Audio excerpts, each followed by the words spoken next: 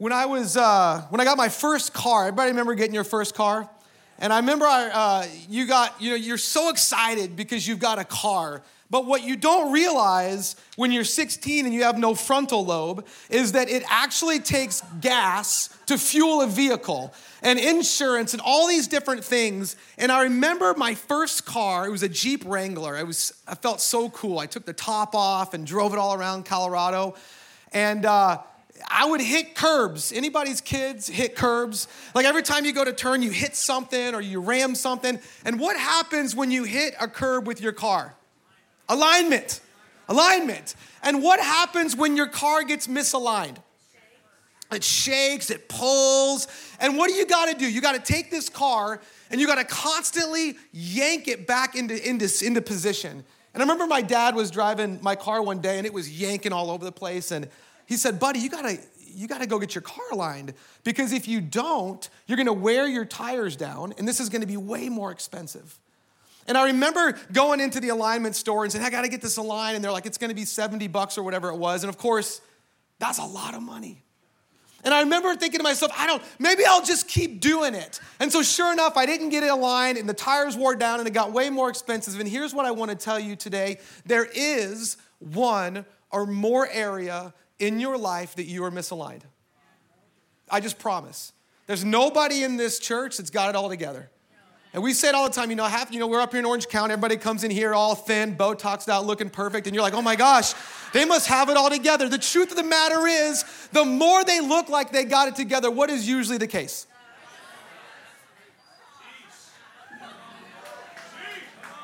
I'm just saying, I've been around long enough, if it walks and quacks like a duck.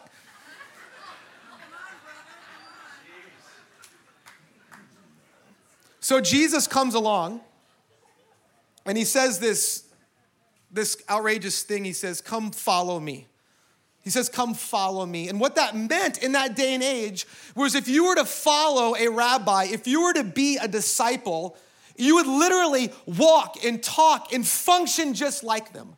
And so Jesus comes along and he's going to make this kind of outrageous claim of what it means to follow Jesus. And when you first read it, it sounds incredibly unappealing.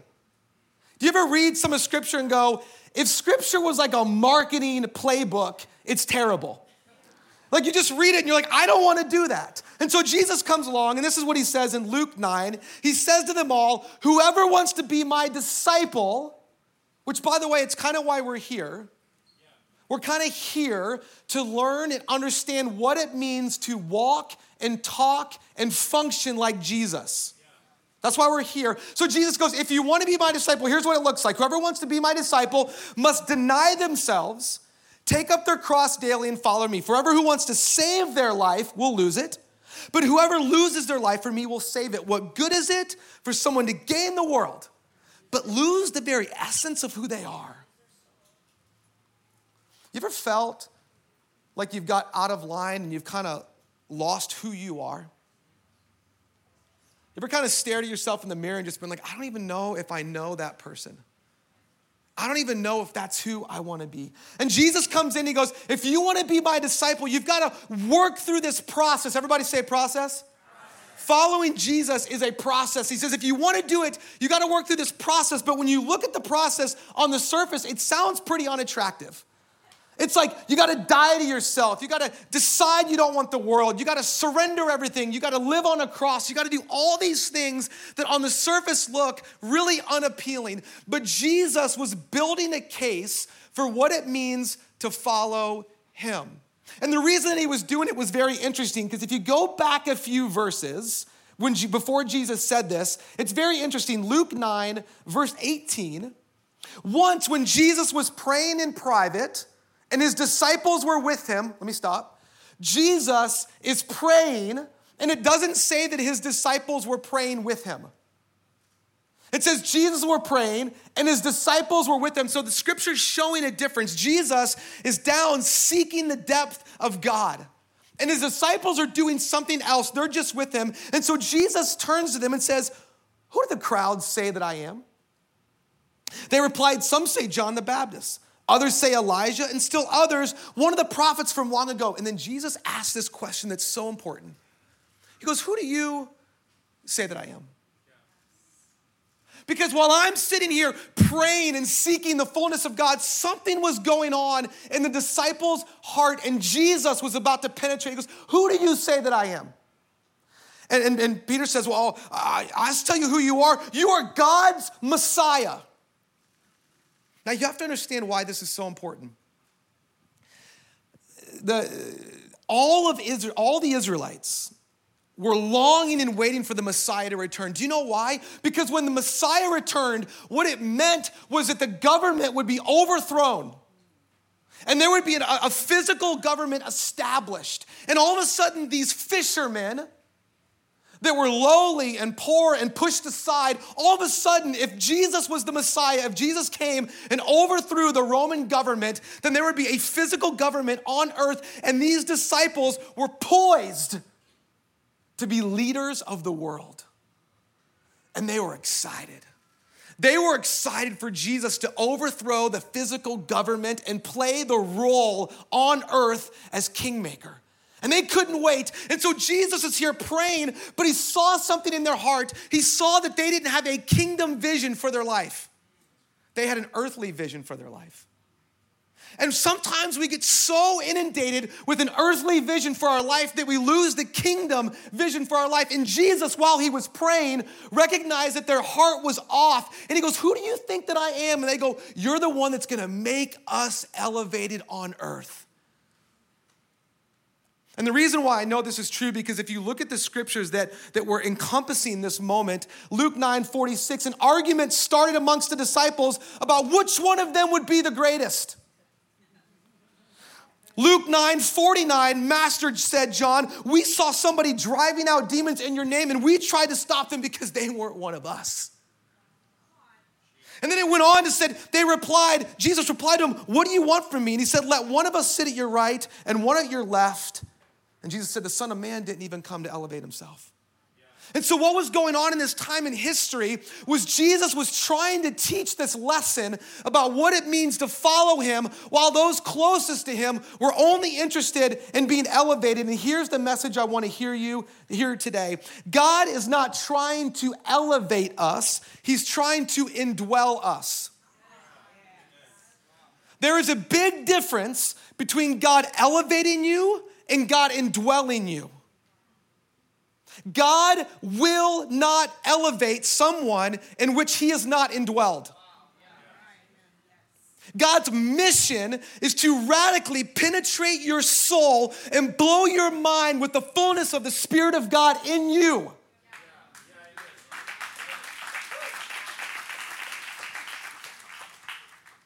And every single time we get to these moments in Scripture where you go, God wants to indwell you and God wants to change you, and you go, how in the world does that happen? How do we go from only knowing God as the genie, God please, God please, God please, God please, God please, to God is the one that indwells us and transforms us and changes. And Jesus gives us the answer. He goes, if you want to know how I indwell you, it goes like this. Whoever wants to be my disciple must deny themselves, take up their cross, and follow me. For whoever wants to save their life will lose it, but whoever loses their life will save it. What good is it for someone to gain the world and lose your soul? This is church, so I'm going to give you a couple different alliterations for you to remember, because it's the easiest way to learn. I'm going to tell you 3 things you got to do for God to indwell you. Everybody say 3? 3 ways that God is going to indwell you. And these are going to be practical ways. Here's the first one. Try saying no sometimes. Try saying no sometimes. Jesus says, if you want to be my disciple, the first thing you got to do is you've got to deny yourself. Sometimes we've got to say no. It is absolutely easy to fill our entire lives with things, with stuff, with agendas, and we never ever learn the discipline of saying no to things, especially in today's culture. And Jesus says, if you want me to indwell you, it starts with saying no sometimes. Recently, I own a few software companies, and I was traveling to Dallas, and has anybody ever had a panic attack? I mean like a real one. I don't mean like, I'm scared. I mean like, you're like, I'm dying. Like I can't feel my left arm. Anybody ever had that? So I've never had one. I had one. Most unbelievable thing that's ever happened to me outside of marriage and kids, panic attack. Like I told my wife, I was like, I'm dying.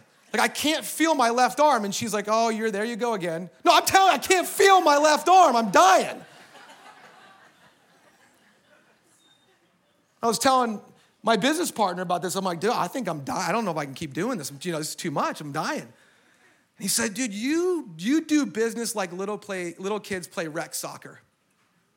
You chase every ball. You've got to learn to say no sometimes. Can I tell you what I wrote this note here. Try saying no sometimes.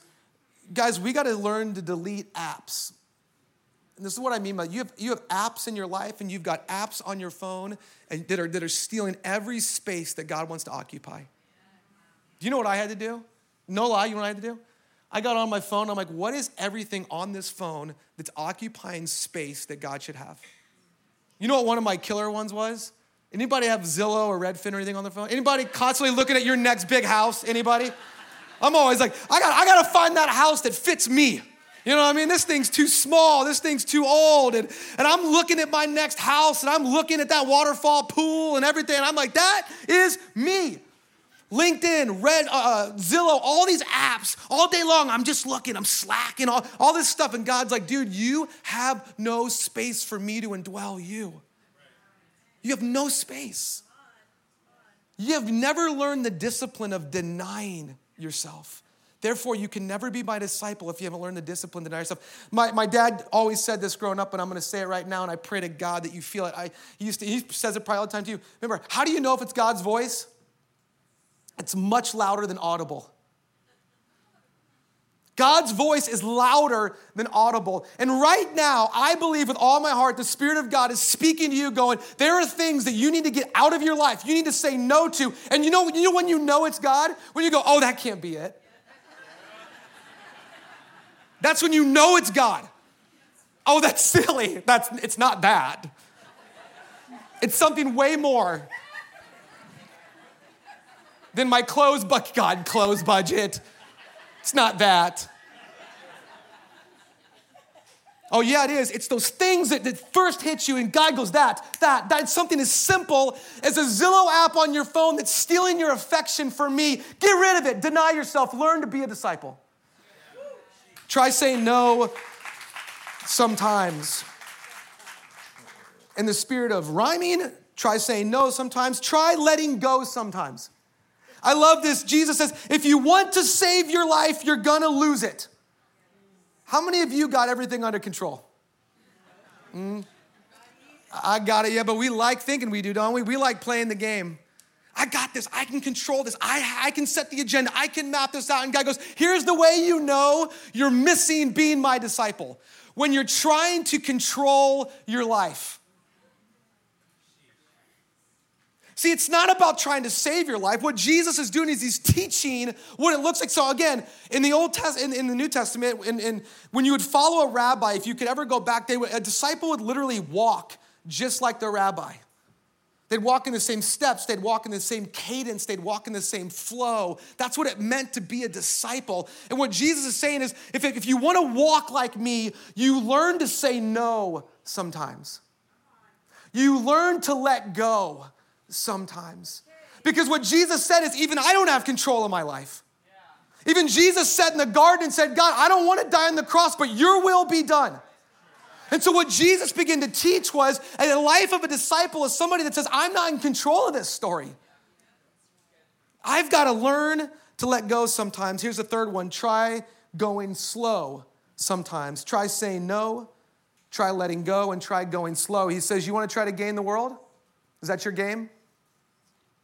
Is that your game? You're gonna get it all, are you? That's your story? You got this big agenda, you got this big plan, you got it all figured out, don't you? You want to gain the world. Not. And when you say, okay, so you're the only spiritual one here. The rest of us, you're preaching next Sunday, whoever said that.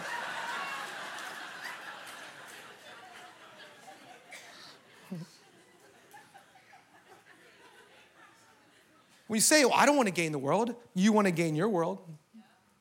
See, this is how we couch stuff. Well, I'm not trying to be like her. I'm not trying to be like him. You're just trying to gain your world. See, nobody's exempt from this. Every single person has their agenda and their story and their framework they're going after.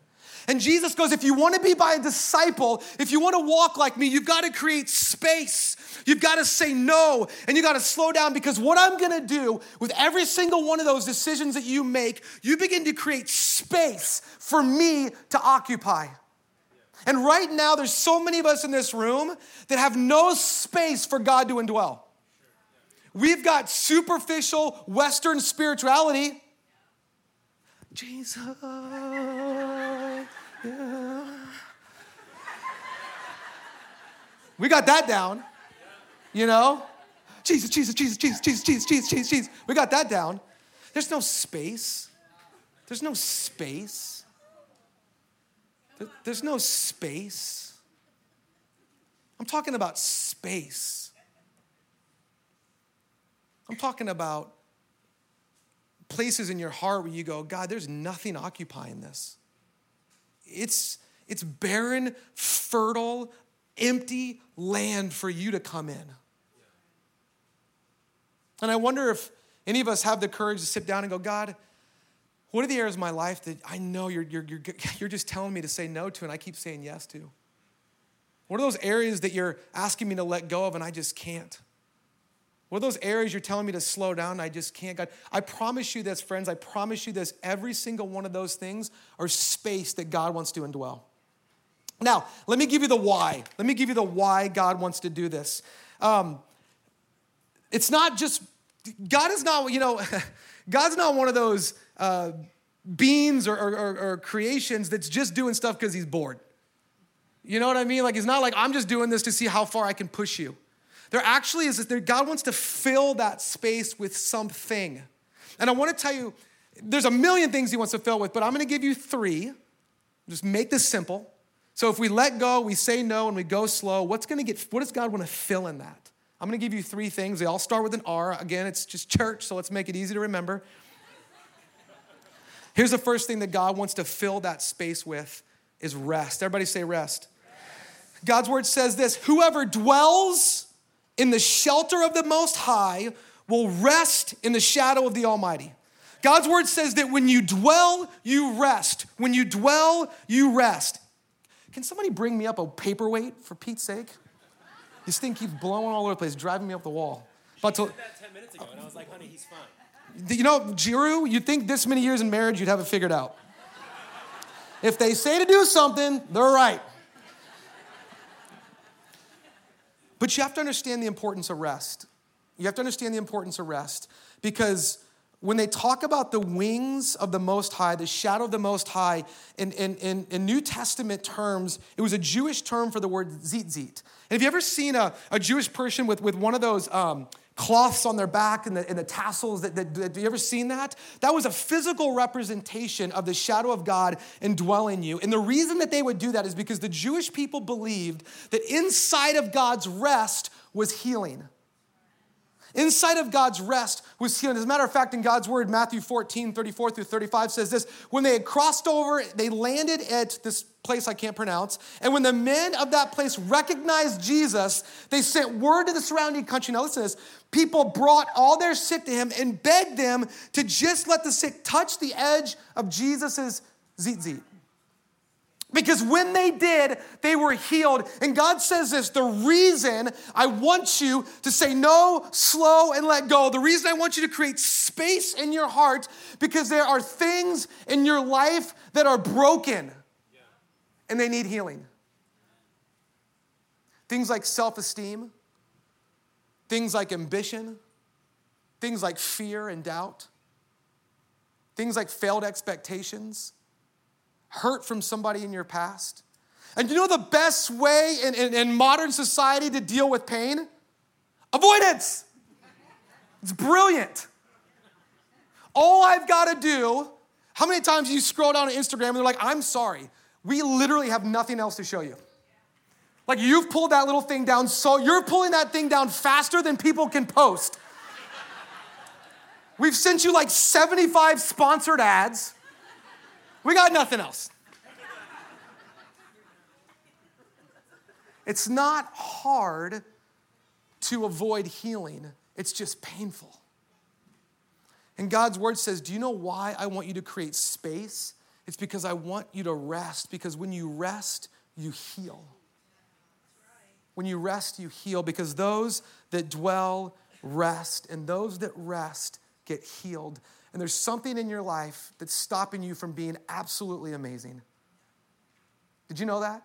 I don't care who you are. There's a handful of things in your life that are stopping you from being absolutely astounding in God. And God's like, if I could just get you to say no or slow or let go, I could create space in your heart. I could occupy that, and I could allow you to heal.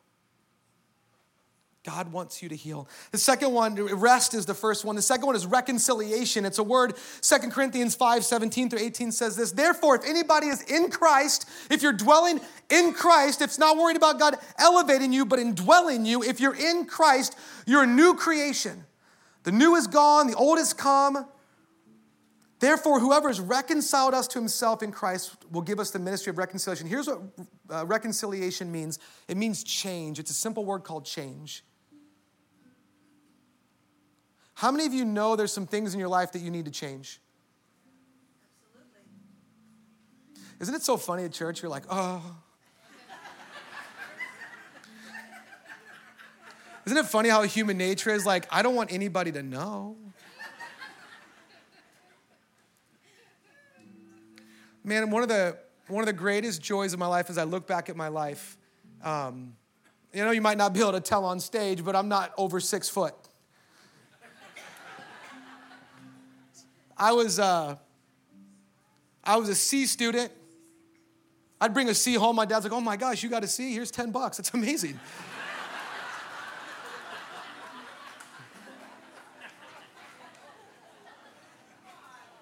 I'd go try out for the basketball team. I remember a baseball team, trying out for the baseball team, where my coach pulled me in, and he said, hey man, you're not very good.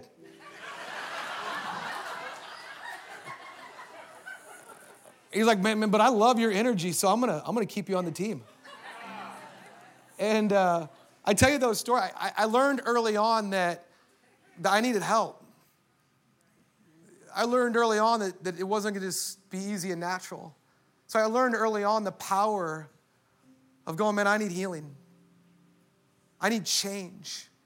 I need to change things in my life. And this is the ministry that God does. He goes, if I create space in your heart, it's not to bore you. It's not to make you feel like you're taking steps back. It's to occupy that space to begin to give you healing and rest and change in areas of your life. How many of you know some of you in this room need to change the way you look at your spouse?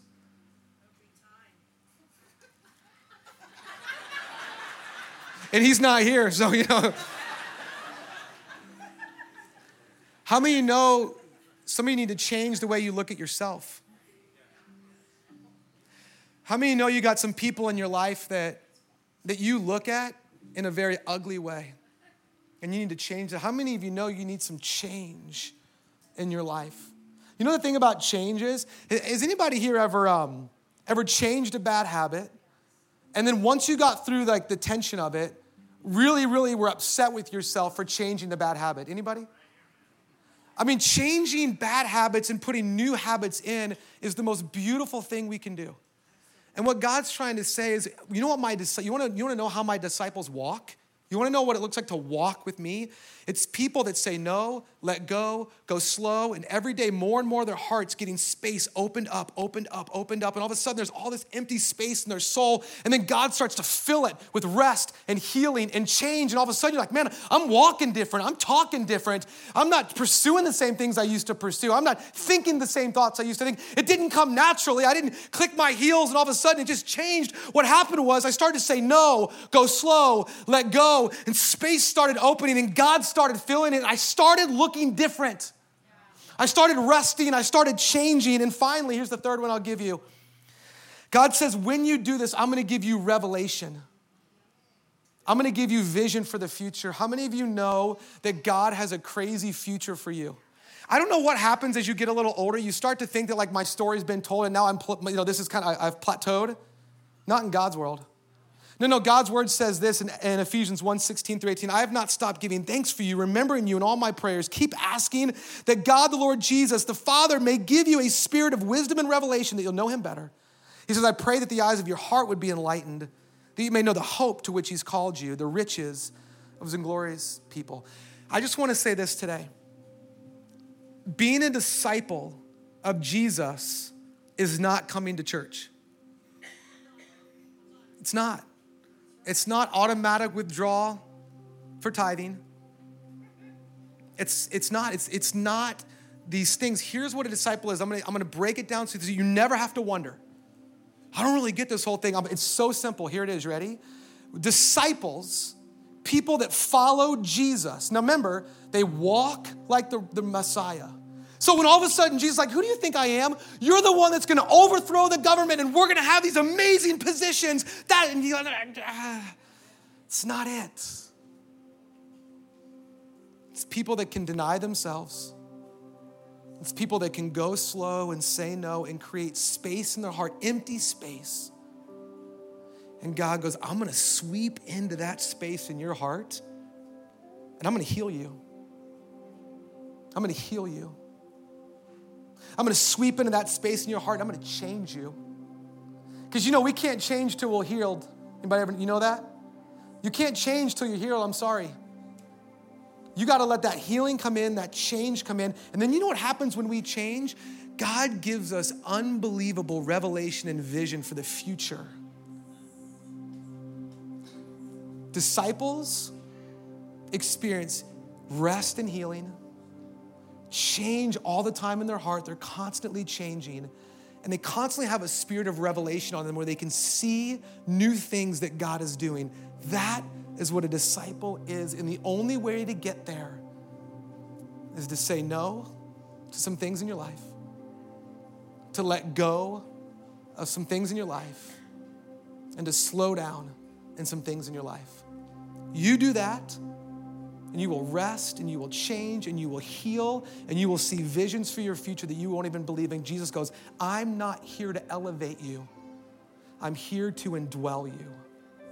Because when I indwell you, it's so much more powerful than being elevated.